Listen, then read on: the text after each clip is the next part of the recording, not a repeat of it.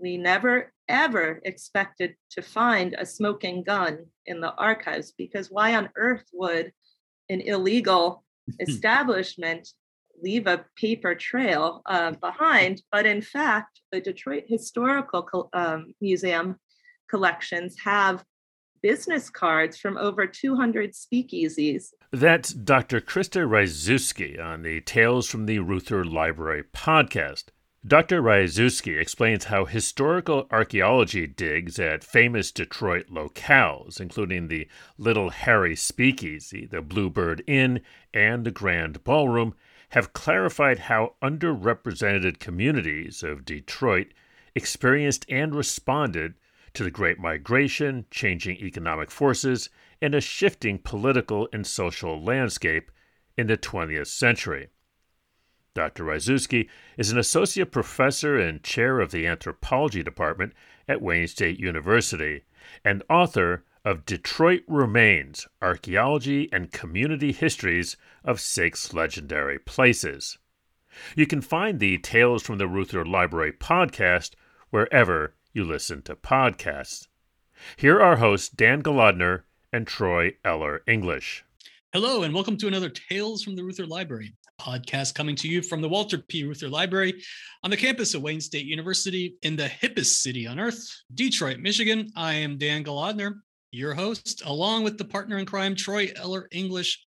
Hi, Troy. How you doing? I'm great, Dan. How are you? It's a lovely spring day in Detroit, isn't it? It is beautiful. It is. We haven't had this in a long time. You know what I love about this podcast, Troy?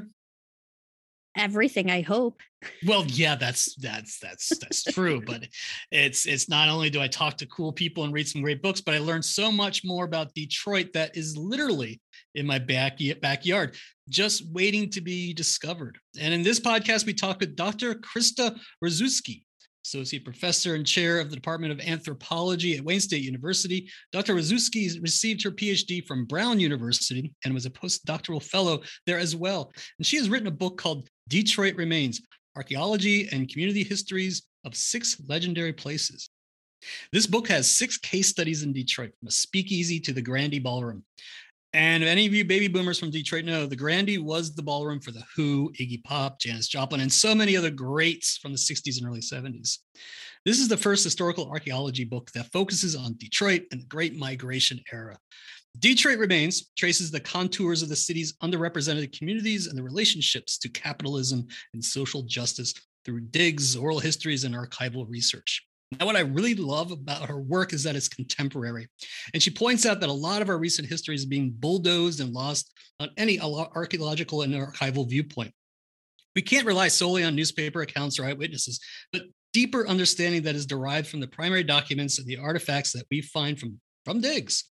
When you read this book, it will give you the ideas and insight of why we really need to first take time to uncover the past before we forge ahead for future construction builds in our cities, towns, and suburbs. So enjoy this really, really enlightening podcast and expand your idea of what exactly archaeology can do for your community. And when you're done, please order Detroit Remains from your local bookstore.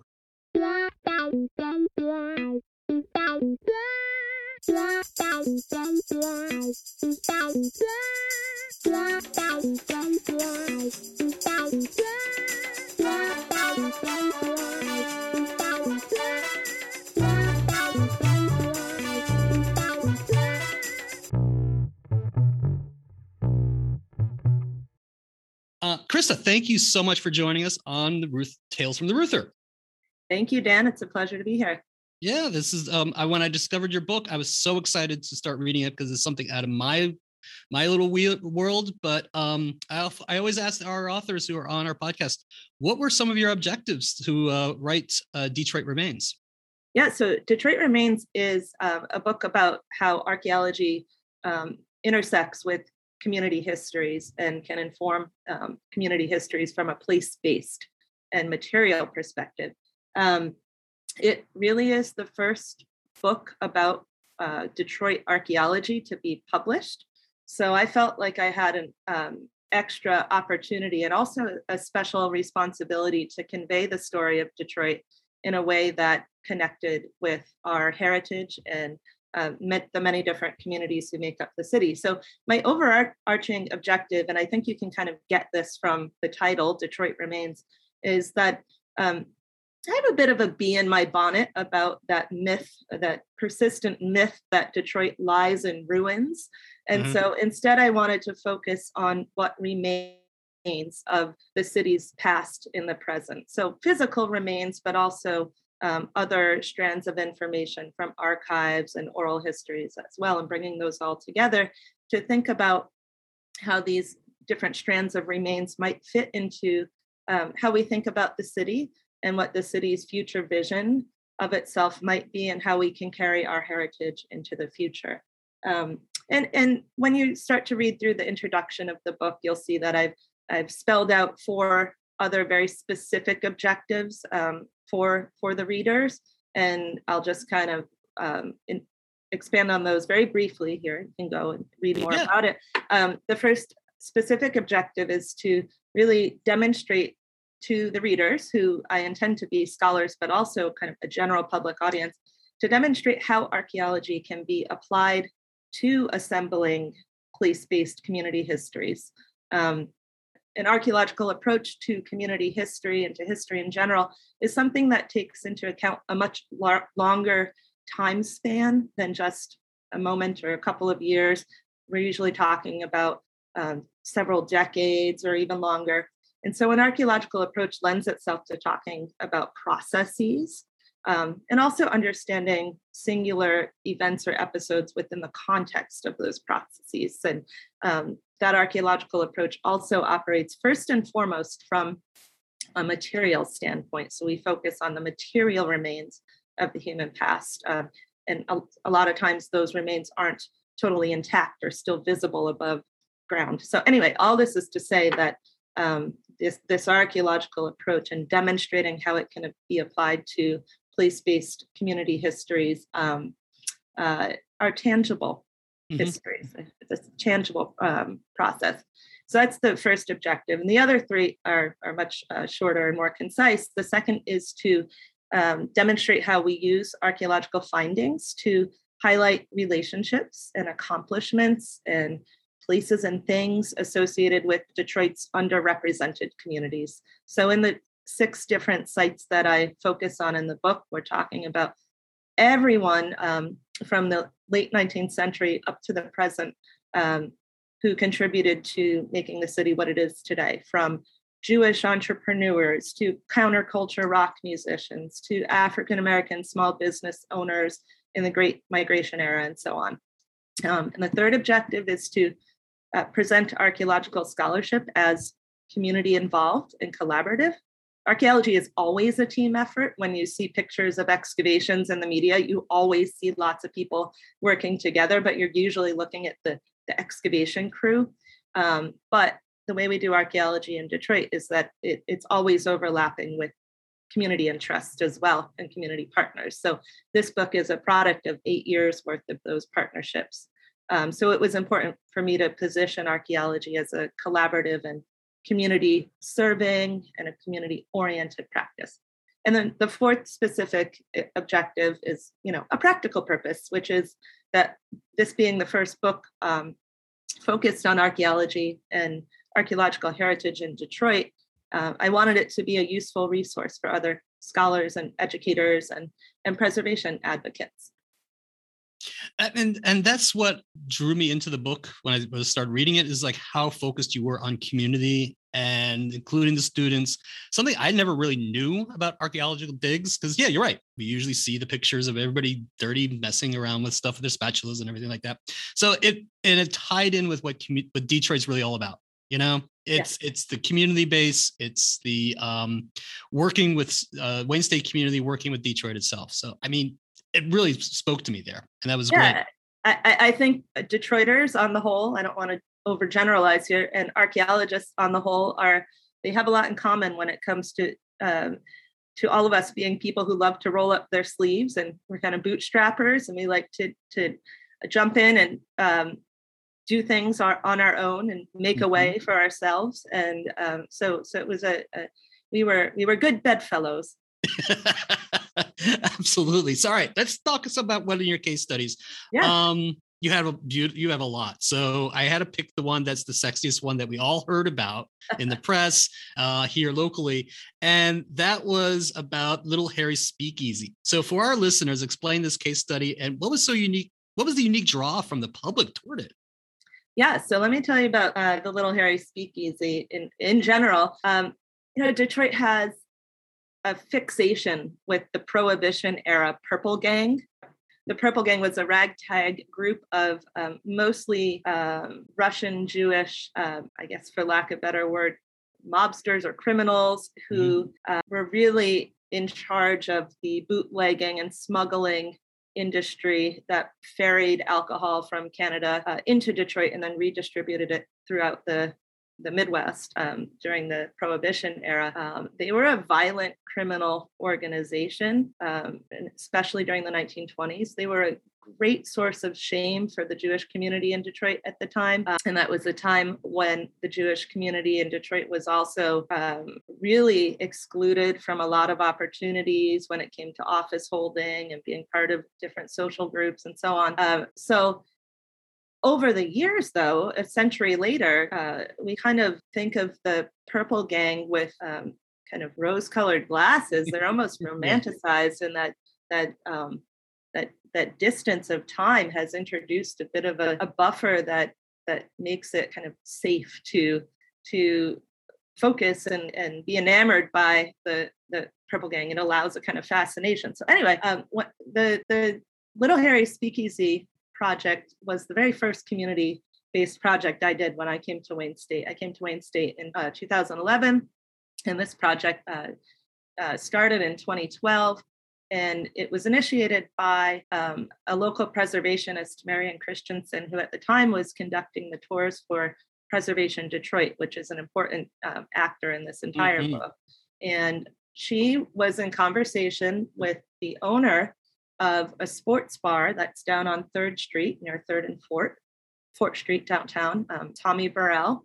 And the bar is still there. It's called Tommy's Detroit Bar and Grill. You should all go check it out. Tommy was telling her how there used to be a speakeasy in the basement of his bar, and there was an underground tunnel, and there had been a very old patron who was in his 80s who used to come in and tell stories about how he went and attended the speakeasy with his father when he was a young boy. So we had all of these details from this kind of telephone game of oral histories that passed through.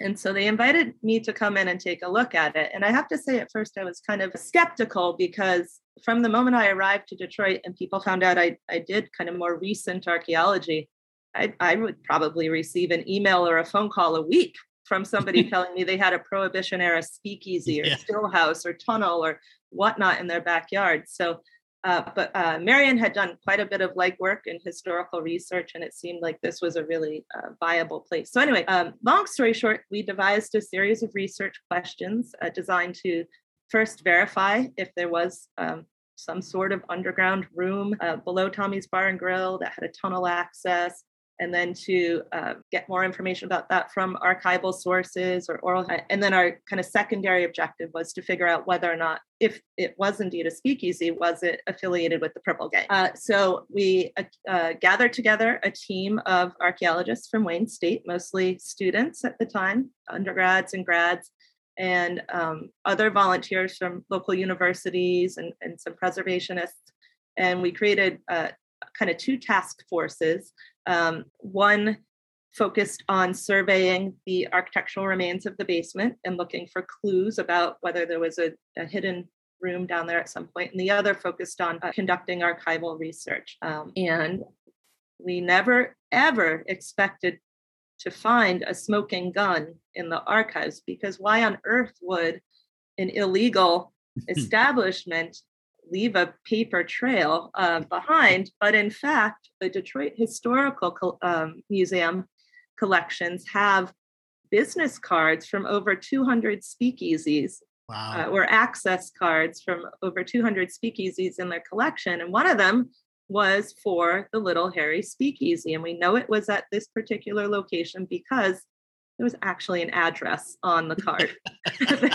There you go. And so we learned the name of it. And that was really important because the two of the owners of the building during the 1920s and 1930s during Prohibition had the first name Harry Weitzman and Harry Bianchini.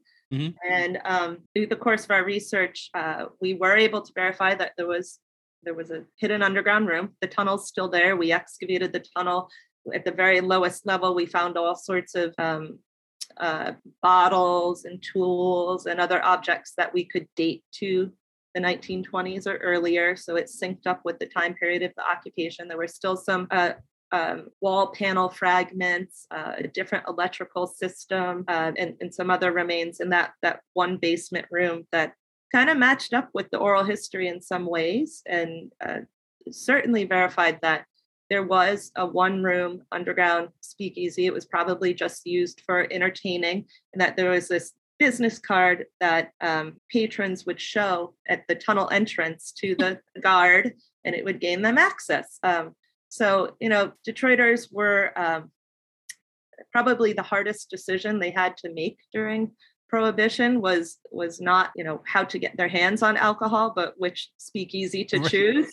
They were all over the place. It was the worst kept secret in the city. But anyway, all of this generated a lot of attention, a lot of interest from the national media and from the Jewish community and from the business owner himself. And the collaborative process of working with Preservation Detroit and Tom Burrell was really great. And in the aftermath, it was a great boon to local business, and there were a lot of tour groups coming through. They still curate the space for visitors. And it was a way to shed light on Detroit's kind of criminal past, but also think about small business owners back then as entrepreneurs and kind of get a better sense of what the social scene was like. There's still a little bit of a kind of ironic tinge to this whole fascination with the Purple Gang and the speakeasy, and that's that the image we try to refute of Detroit today is one where we're the murder capital of the world, and we're a place beset by crime and gambling and extortion and corruption. Everything we resist in the stereotypes of criminal Detroit today is what people are fascinated by when it comes to stories of the Purple Gang. And just to kind of tie up that strand, it turns out that Harry Weitzman, the owner of the Little Harry Speakeasy, he was not a member of the Purple Gang, an official member. He doesn't have an arrest record or anything like that.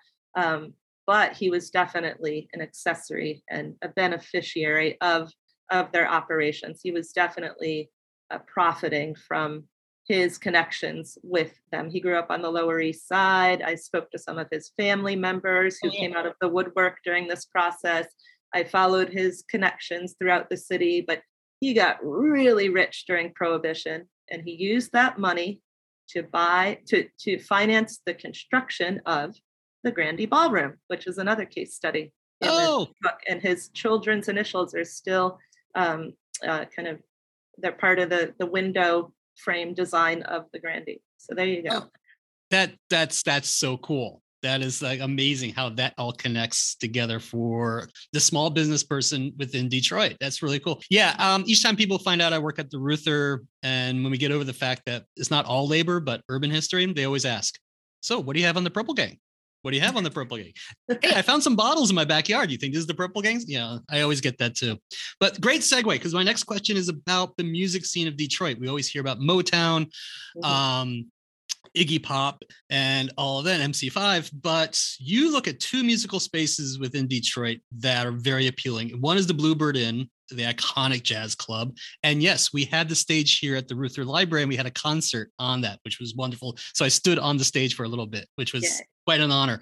But also you talk about the Grandy, Detroit's equivalent to the Fillmore in the late 60s, early 70s. So can you talk about the similarities and differences within these case studies? Yeah, absolutely.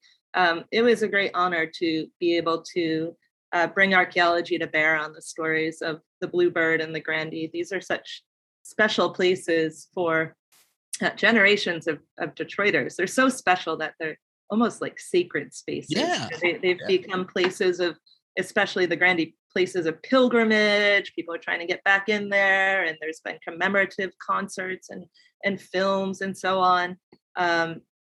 So, that one of the questions is, what more can archaeology bring to the story that we don't already know about these places? And so I'll come back to that in a minute. But to get at your question, the biggest similarity between the Bluebird and the Grandy is that these places were incubators for creative expression. When we think of Motown and that sort of angle of music heritage in Detroit, that was a really choreographed, in the box, commercial assembly line enterprise. Yeah, later on there became a little bit more wiggle room in response to different socio-political circumstances. But from the get-go, the Bluebird and the Grandy as music spaces were pushing the boundaries, and we're really tying together and bringing together previous iterations of jazz and electric music and creating something new. So for those of you that aren't familiar with these two places, the Bluebird Inn is legendary for being the place that introduced, or one of the places that introduced progressive or bebop jazz to Detroit in the late 1940s and early 1950s. It was really the nerve center of Detroit's jazz scene. It was located on, or is still located on, Tireman Avenue in the city's Old West Side. It was right on the dividing line between the white half, the northern half of the West Side, and the black half to the south. It was a very segregated neighborhood into the 60s. And some of the all-time great jazz artists performed there on that tiny little stage. Miles Davis, John Coltrane, Cannonball Adderley, and many more. But what people don't really appreciate about the Bluebird of that period is that it was also an important community gathering place. They served food there. It was a place for people to come and relax after work and watch TV at a time when TV was a new phenomenon, listen to the jukebox. They also used it as a bank. They cashed their checks there as well. The Grandy, as an incubator, was the epicenter of Detroit's counterculture music scene. And when it was under the management of the late Uncle Russ Gibb from 1966 to 1972, he ushered in rock music of all types. And it also was contiguously a place of really heightened political activism through the Fifth Estate newspaper, Trans Love's Energy Collective, the White Panther Party. In comparison to the Bluebird, it was more of an overt space of rebellion and counterculture. But I also think, we're talking about a couple decades later here, that was also a sign of the times during the anti-war movement, civil rights movement. But just like the Bluebird, the Grandy was a welcoming space for all. It was very well respected in the community. The Grandy wasn't even touched during the 1967 uprising, whereas all the buildings around it on Grand River were damaged. Another really significant similarity is that both the Bluebird and the Grandy are sites of, are part of grassroots preservation movements. And the reason why they survive is due to the fact that a couple local folks took initiative to bring together supporters for the preservation movement. So with the Grandy, Leo Early really spearheaded that effort in partnership with the building's owner, the Chapel Hill Missionary Baptist Church. And he started the Friends of the Grandy group, and they've been tremendously active since the early 2000s. They keep the Grandy in conversation. And then on the part of the Bluebird, credit is due to the founder and former executive director Carlton Goals of the Detroit Sound Conservancy for really initiating the preservation effort there. And both of those organizations and individuals were partners on these projects. And these two sites were at risk of demolition by neglect before the preservation efforts began. Now the Grandy is on the National Register of Historic Places, and the Bluebird is under Michelle McKinney's leadership, is receiving grants for restoration. They've secured a roof for the building, and so on. And just to highlight a couple key differences, the main differences are archaeological, actually, our archaeological findings. During our survey of the Bluebird, the archaeology team recovered a document cache of over 2,000 documents that were neatly bundled by the day of the week and stuffed into the ceiling above the entryway vestibule. And they dated from 1948 through 1949. There were payroll ledgers, checks that were cashed, receipts, you name it. One of the payroll ledgers details the exact day when the Bluebirds owners, the Du Bois family, hired the first bebop act, the Phil Hill combo, to play there. I mean, and that just really added a new level of detail to the narrative of the Bluebird. And the document cache also really highlights the ways in which the Du Bois and then the Eddins family, who were both African-American families, how Black business owners in the mid-century had networks throughout the city, but especially in Paradise Valley. And all of the remains of Paradise Valley no longer exist. The physical remains, they were destroyed during the construction of the Chrysler Freeway. And so in some ways, the document cache there is our best archaeological assemblage of Paradise Valley as well. So it's really significant for Black history, Black archaeology.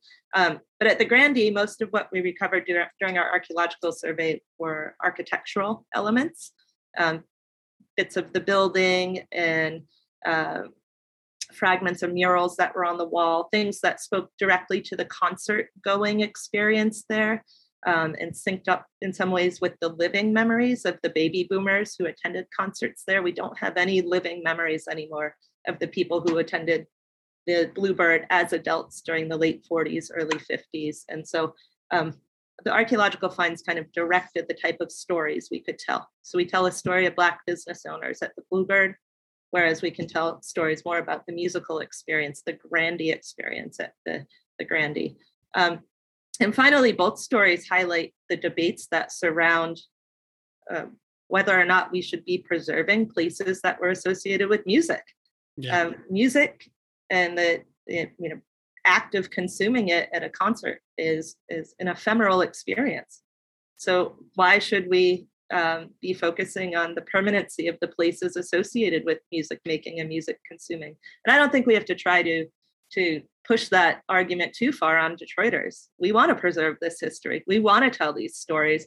It is a special connection you have when you can touch a brick from the Grandee Ballroom, when you stand on the stage of the Bluebird. And I think we want to be able to push those connections and foreground them so other people can experience them too. So, I mean, you stood on the stage of the Bluebird. You probably had a special feeling, a sensory experience at that moment, which, is something you just can't put into words.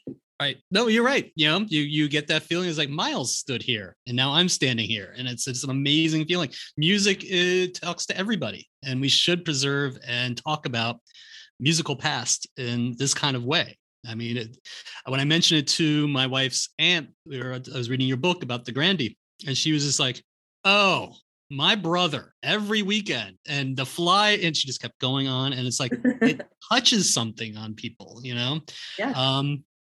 But you mentioned two community groups that really help develop this. And your entire book highlights how you use students and you use the community that really resonates with not only the archives here, because we do the same thing. We use students, we use the community to gather the collections and talk about our history. And I know this is going to be tough on you, but could you mention just a few that really highlight the using of syncing together the students and the community and how this all long-term effects happen with your projects? Yeah, this is a tough question. Well, you could put it in as all your cases if you want to, Yeah, I mean, sure. All of them are success stories when it comes, all of the case studies are success stories when it comes to productive relations between community stakeholders and archaeologists and Wayne State students. But but the way in which I present the 6 case studies is chronological. So I think you can get a sense that the relationships and not the relationships, but the process became smoother over time. And it just so happened that the most politically fraught and contentious project that we dealt with, and that is in this book, is the last one. So the most recent one, which was the destruction of the log cabin on Halleck Street on Detroit's kind of near northwest side, right on the Hamtramck border. And this is a site where the 19th century log cabin was discovered encased by a 20th century house when that 20th century house had been earmarked for demolition. It was owned by the Detroit Land Bank, and a state inspector went in there to make sure there wasn't any asbestos before the demolition. And he had heard about archaeology, our archaeological work in the news from these earlier projects. And so he contacted me. It was kind of like vigilante archaeology, vigilante preservation. And so we went in there, and sure enough, it was certainly the remains of an undocumented log cabin. So anyway, to answer your question, we were able to mobilize the archaeologists, political leaders in Hamtramck, museum, local museum and historical groups, statewide preservation groups, almost immediately because of the process and also reputation community archaeology had established for itself in the preceding 7-8 years. So I would say that was the best example that proves that community archaeology builds longstanding relationships, and that these partnerships can be mobilized sort of in a kind of activist-oriented way. We really wanted to preserve that log cabin and turn it into an interpretive educational center in Hamtramck, and we had the resources in place to do that, and we're prepared to gather more resources. But there was not a happy ending. The system got the best of us, and it was demolished under suspicious circumstances. But we made the most of it, and we still generated quite a bit of information and raised heightened awareness about the importance of archaeology preservation and community heritage in the city.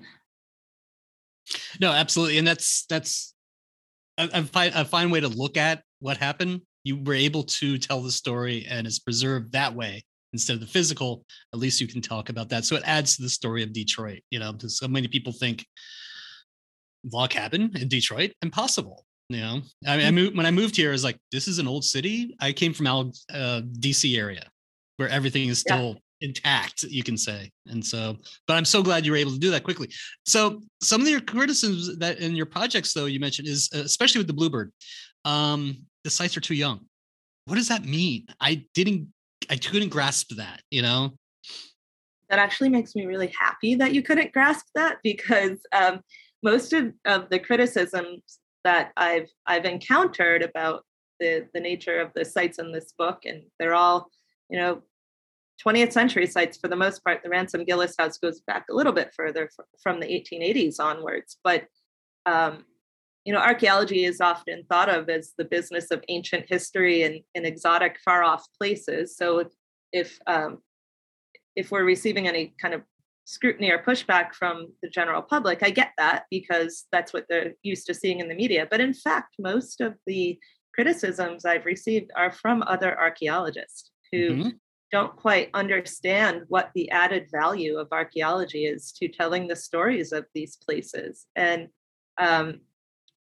when I've raised this to other colleagues, yourself included now, but also the partners at the Detroit Sound Conservancy or the Grandy Ballroom, they think this is ridiculous. They think that archaeology has added value in many different layers of detail and meaning and new voices to the stories of these places, because we've kind of reactivated the history and the spaces through the material remains that we've collected. We're able to tell different stories from different points of view. We're not telling a new story of these places. We're telling an additional story of these places from a very different perspective. Kind of practically speaking, though, I guess there's a little bit of conservatism surrounding age and heritage and history as well, and that that trickles down from the way in which our federal historic preservation system is structured. To be considered eligible for listing on the National Register of Historic Places, a property has to be at least 50 years old. There are some exceptions that can be made, but by and large, the 50-year birthday or anniversary is the chronological marker of old for a building. But for an archaeological site, the clock goes back even further. And the convention, although it's not kind of codified in law or policy, is that anything after 1890 is not really the stuff of priority archaeological concern. And that's in fact how the cultural resource management industry, the contract archaeology industry that is required by law to undertake investigations before federally funded projects are begun in Detroit. And this is a very productive archaeological profession, and there's quite a lot of CRM activity in the city.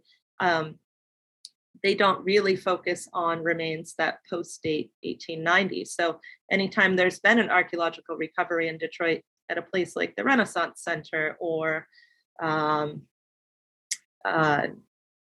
places in Brush Park or many of the other hundreds of sites in Detroit, they don't tend to record as carefully remains that post-date 1890. So you know what that means? That means the Great Migration era, the automotive age, everything else that happened in the 20th century, it has not been the concern of archaeologists. So I think some of this criticism is coming from the fact that this is a new perspective on archaeology with respect to Detroit. And you know what? I'm okay with that because it makes people pay attention, and I'm very happy to debate and discuss it.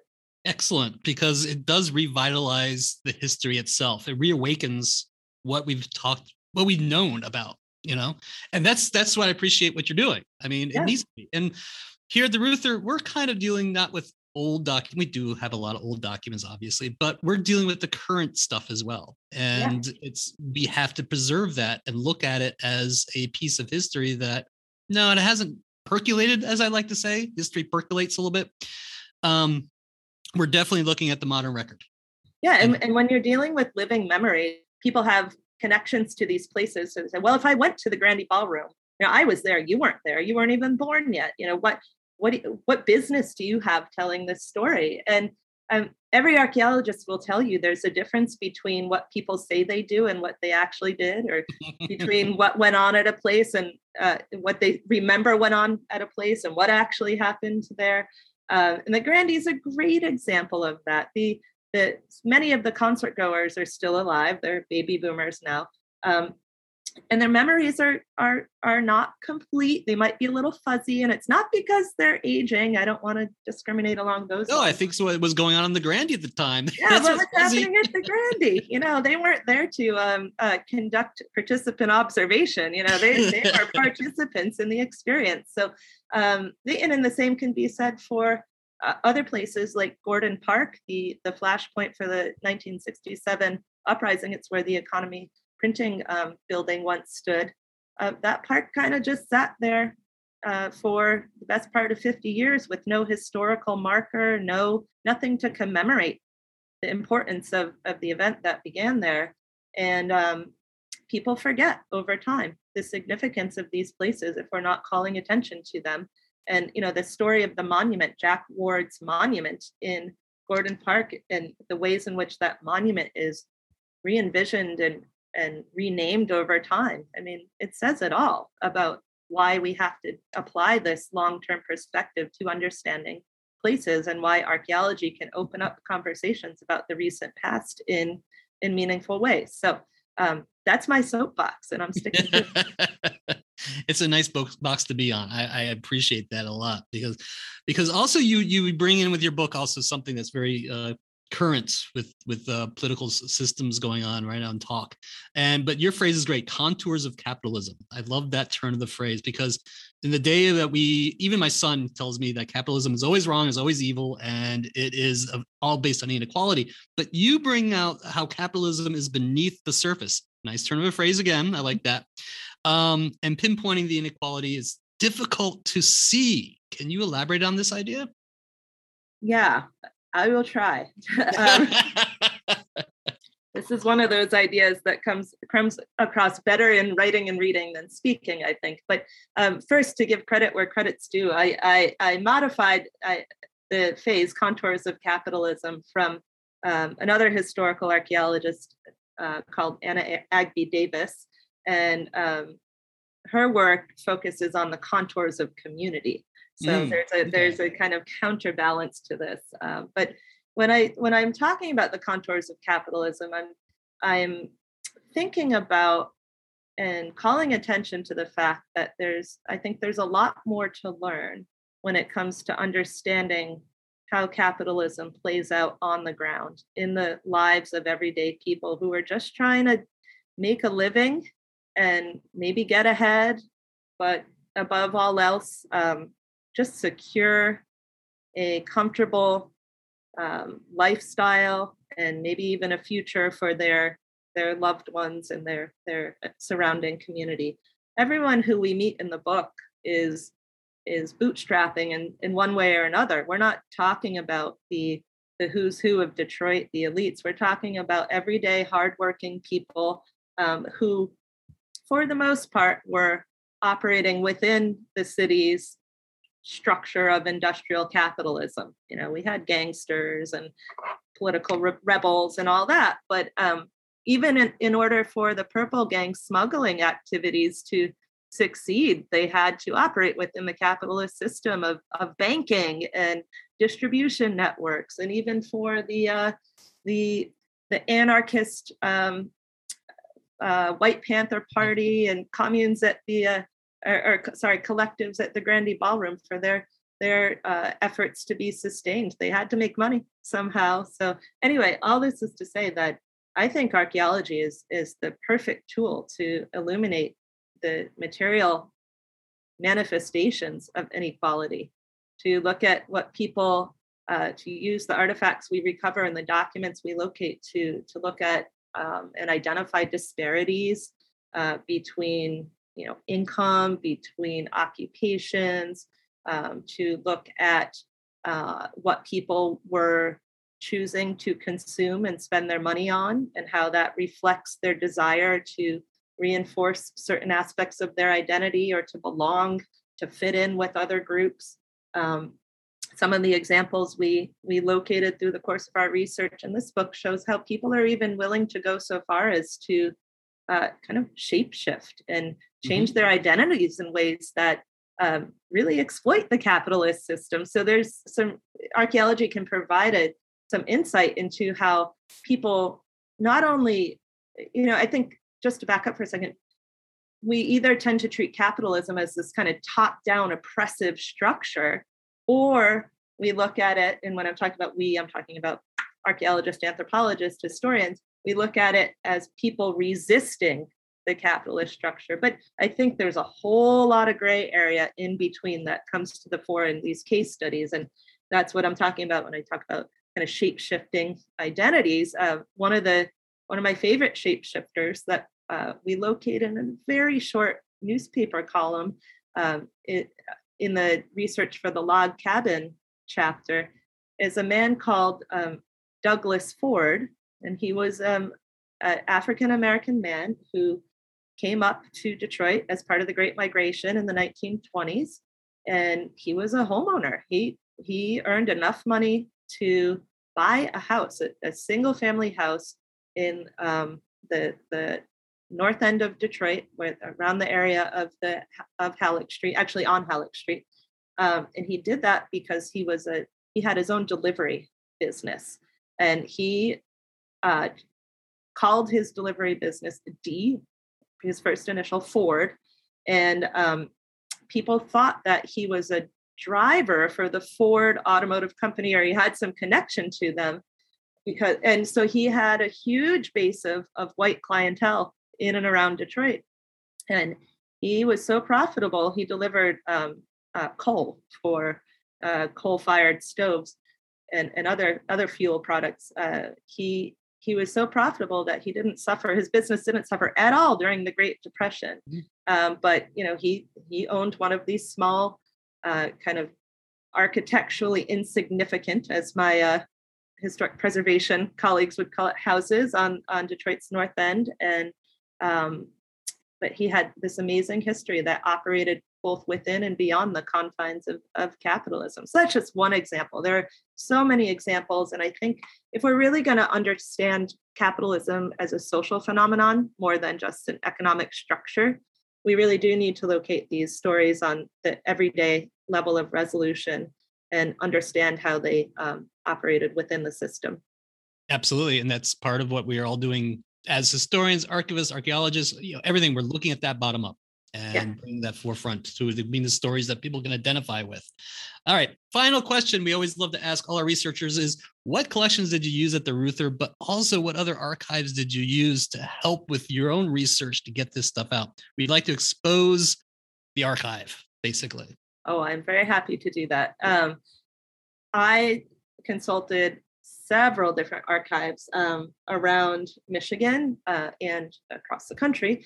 At the Reuther, the Virtual Motor City collection was really important to me when doing research on streetscapes, looking at the historic photographs, but also locating some of the images that I wound up using in the book. The book has over 80 images, so I was fortunate enough to be able to flesh out the stories with some really great illustrations. And the Virtual Motor City collection is a trove of wealth of resources. And I know it's not even totally cataloged yet, right. So I can't wait to see what else is in there. Also at the Reuther, there is a collection that belongs to the founding member of our Anthropology Museum at Wayne State, the Gross Cup Museum of Anthropology. And there's about a dozen boxes of papers from his office when he passed away. They're not yet inventoried or well organized, but I was given permission to sift through those, and I came across some really phenomenal primary source notes and notebooks and phone records that I used to weave into the conversations about some of the early archaeology projects in Detroit. At the Gross Cup Museum of Anthropology, we have an archive as well on campus, and it's open to the public. And there we have all sorts of statewide files of archaeological sites and field reports. So I was able to get my hands on some of the notes from previous excavations there that I reference in the book. And beyond that, of course, the Burton Historical Collection at the Detroit Public Library, the Detroit Historical Collections, the Bentley Library at the University of Michigan. The State Historic Preservation Office has an important cache of site files for archaeological sites, but also National Register files. And there are others as well, but the Library of Congress is really key now that so much of their resources have been digitized, especially Sanborn maps, which are important for archaeologists to use as a resource. And I also looked at a ton of newspaper archives. And through Wayne State, we have access to the Detroit Free Press and the Michigan Chronicle, which is the historically Black newspaper for Detroit, and many other resources as well.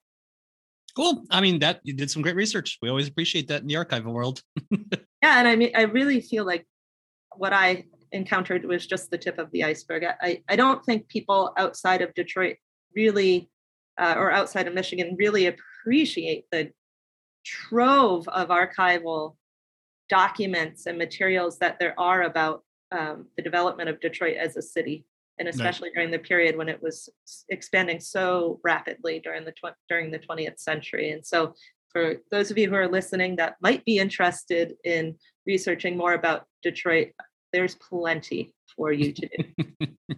Well, yeah, there is lots. Yes. Thank you. Kristen, thank you so much for joining us. I do appreciate it. And I had a great conversation with you. Thank you, Dan. This was great.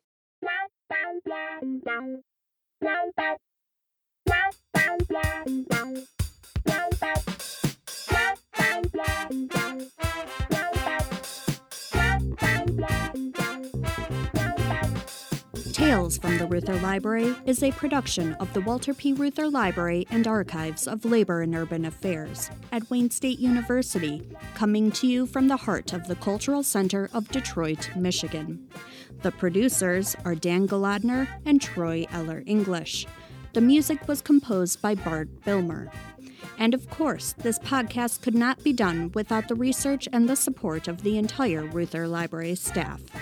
For more information, please visit our website at www.reuther.wayne.edu. Thanks for listening. Say goodbye, Dan. Goodbye, Dan. She has written a book called Detroit Remains, an archaeological.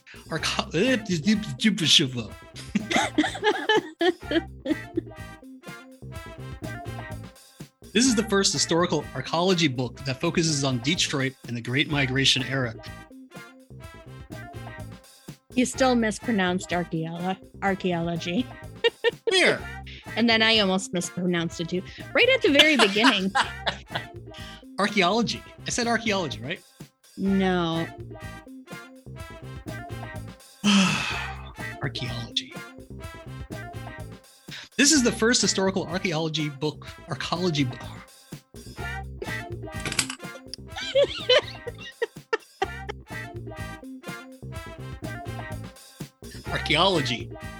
Archaeological. Archaeology. Archaeological. Blah, blah, blah, blah, blah. All right. Digging old stuff up.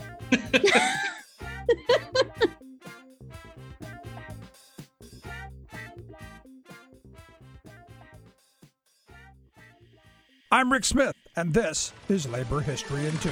On this day in labor history, the year was 1998. That was the day GM workers in Flint, Michigan walked off the job. 9,200 workers with UAW Locals 659 and 651 had shut down a company which at the time accounted for 1% of the country's economic output. Production at GM plants throughout the U.S., Canada, and Mexico all came to a screeching halt. Many noted that what began as a localized walkout became the most significant strike against GM since 1970. Management had moved dies out of the metal center and shipped them to operations in Canada. In an act of international solidarity, brothers and sisters in the CAW refused to handle the dies. The 7-week strike was solid against a Wall Street attack on one of the last closed shops in the country. The strike was also popular with auto workers elsewhere, who confronted assembly line speed up, mandatory overtime, and the constant fear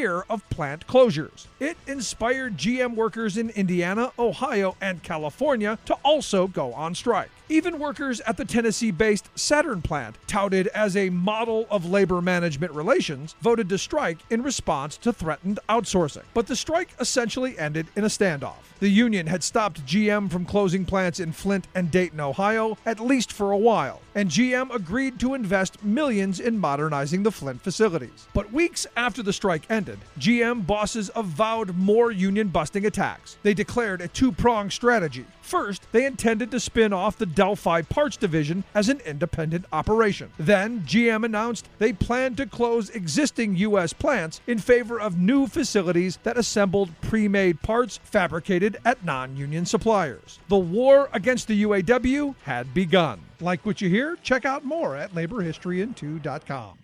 That's it for this week's edition of Labor History Today. Hey, if you're listening to this podcast, that means you love labor history just as much as we do. Please help more folks find the show. Like it in your podcast app. Pass it along. It's also really helpful if you leave a review. Special thanks this week to Dan Golodner and Troy Eller English, who host the Tales from the Reuther Library podcast. It's available on your favorite podcast app. And thanks, as always, to Labor History in 2, a partnership between the Illinois Labor History Society and The Rick Smith Show, a labor-themed radio show out of Pennsylvania. Labor History Today is produced by the Metro Washington Council's Union City Radio and the Kalmanovitz Initiative for Labor and the Working Poor at Georgetown University.